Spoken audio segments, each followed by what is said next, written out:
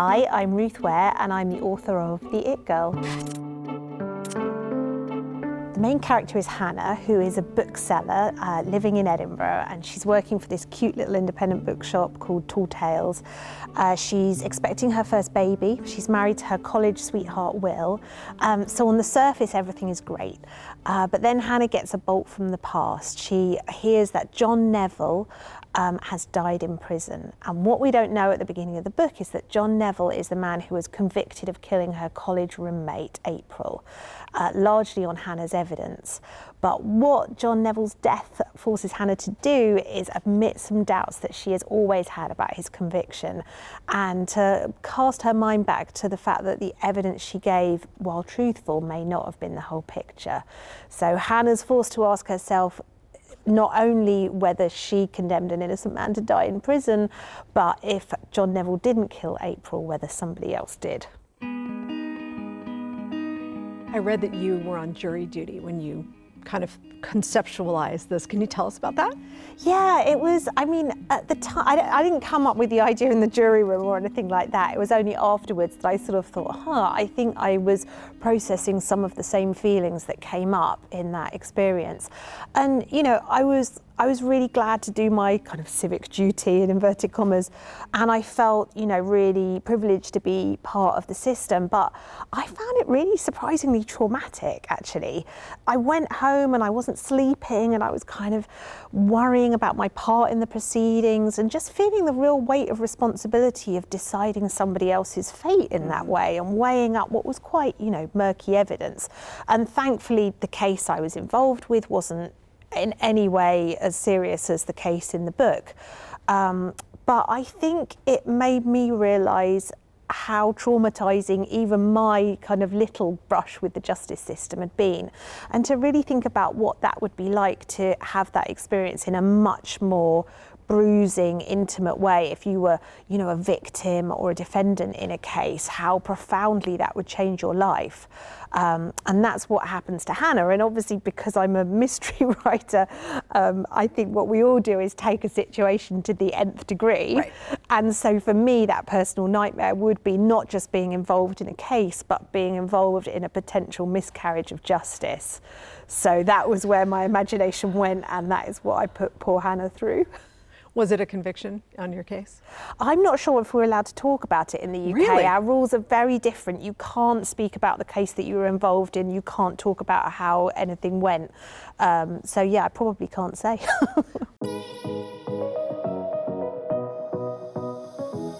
Did you have any it girl friends at school that you used to model April on? Oh, I mean, no one quite like April, you know, who is the sort of quintessential, beautiful, intelligent, wealthy person.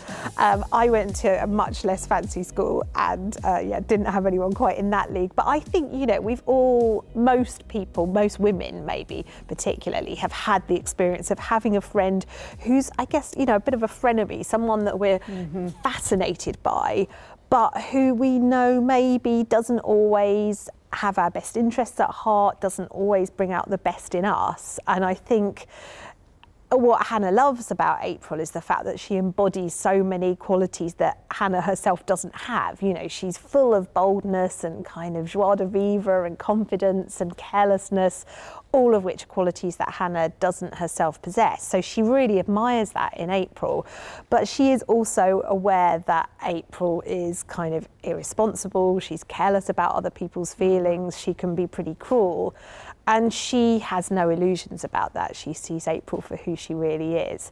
And I think, you know, as a writer, I keep returning to the whole dynamic of female friendship, and particularly that kind of maybe toxic friendship is a bit unkind, but that sort of friendship that's right on the cusp of being something great, but also something potentially a bit destructive. And that's certainly the case for the friendship between April and Hannah. This is a dual timeline story, which can be very challenging.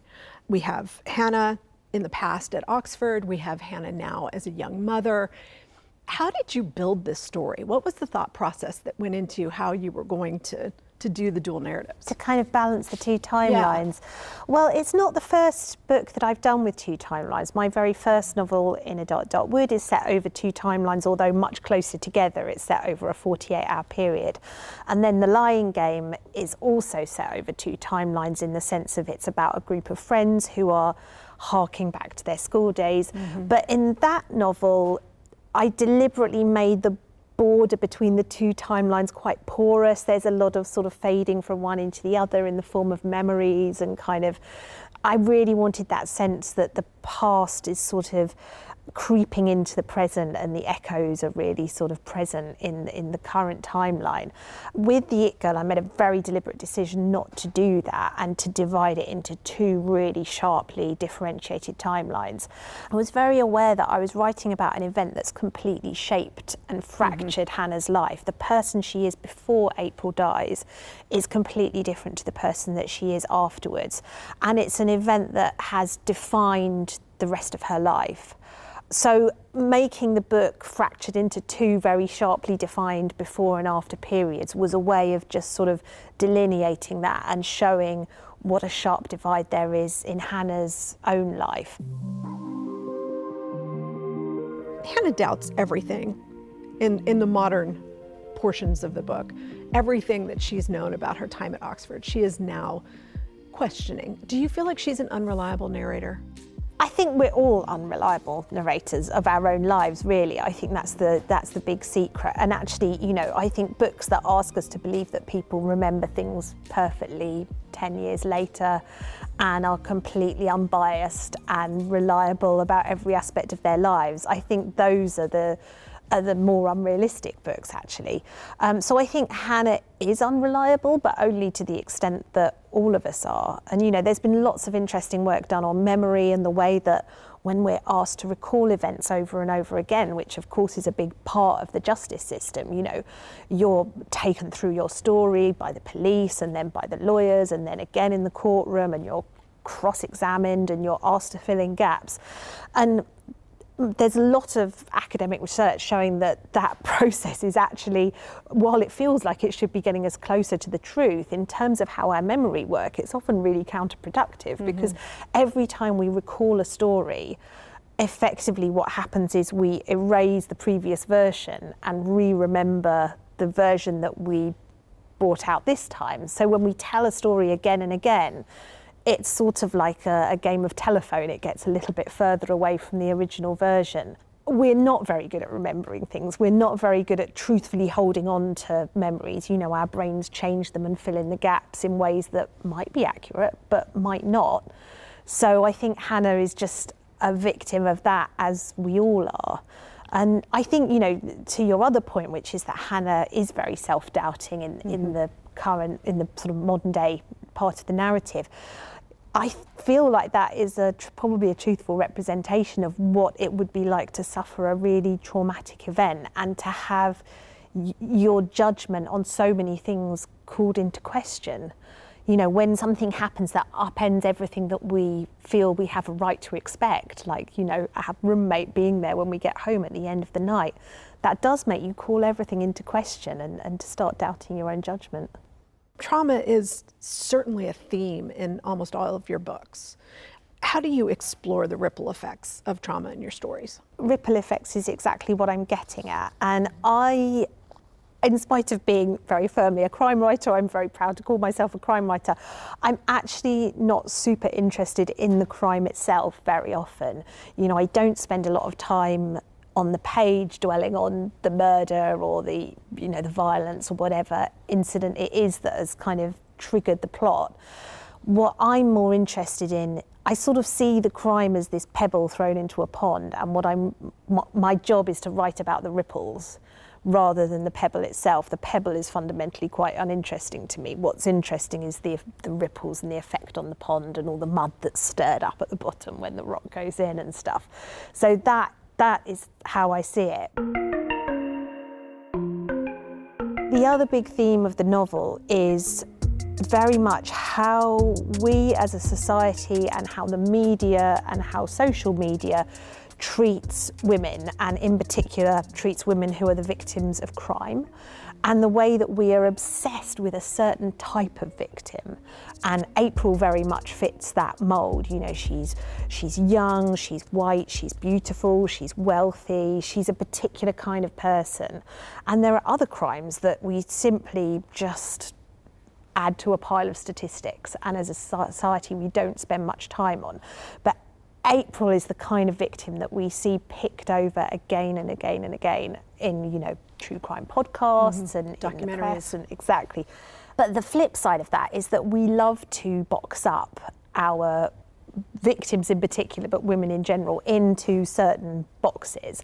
And, you know, we either want to have victims to be these kind of perfect golden girls who never put a foot wrong, never said an unkind word, academically perfect, you know, never had any unsuitable boyfriends or anything like that. Or conversely, we want them to be a cautionary tale.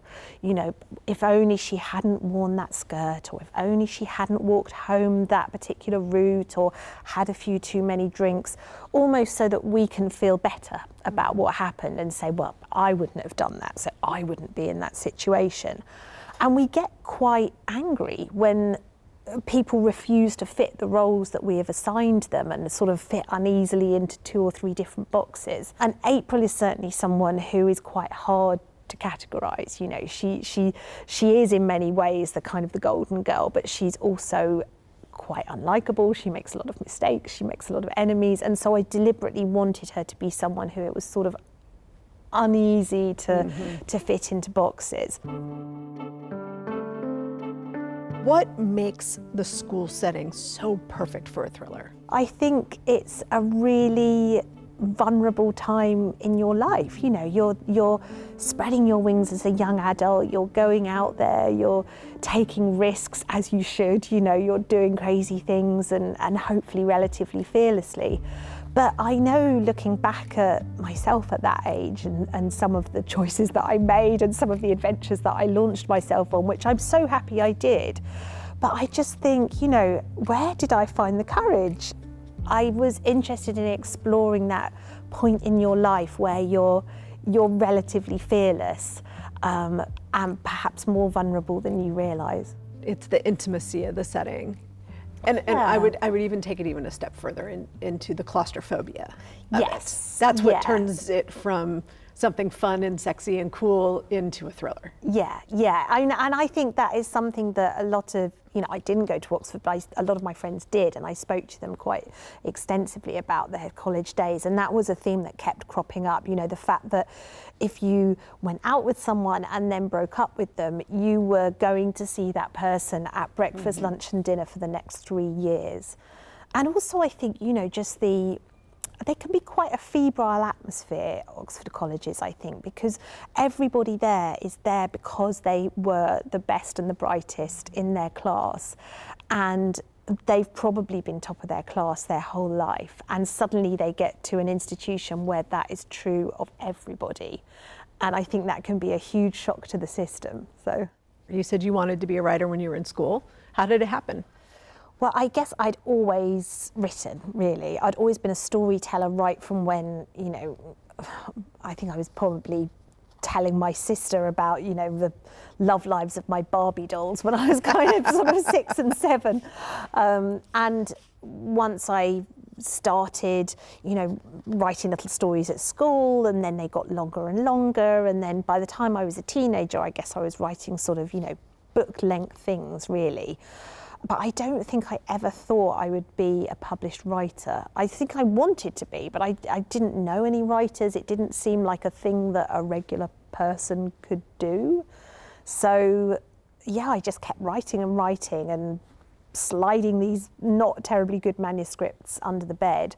And having children made me realise that if I didn't buckle down and try to monetize this, I was going to lose it, because I didn't have time to do anything.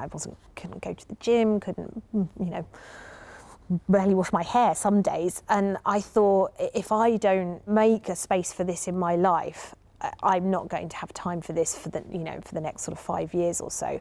So that was what really made me kind of crack on and start sending out to agents and editors. And good thing I did. Here we are. Good thing you did. Here we are.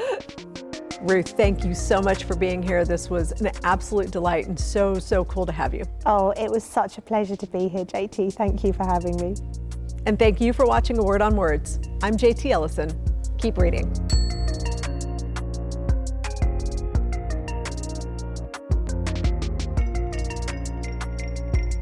In spite of being very firmly a crime writer, I'm very proud to call myself a crime writer, I'm actually not super interested in the crime itself.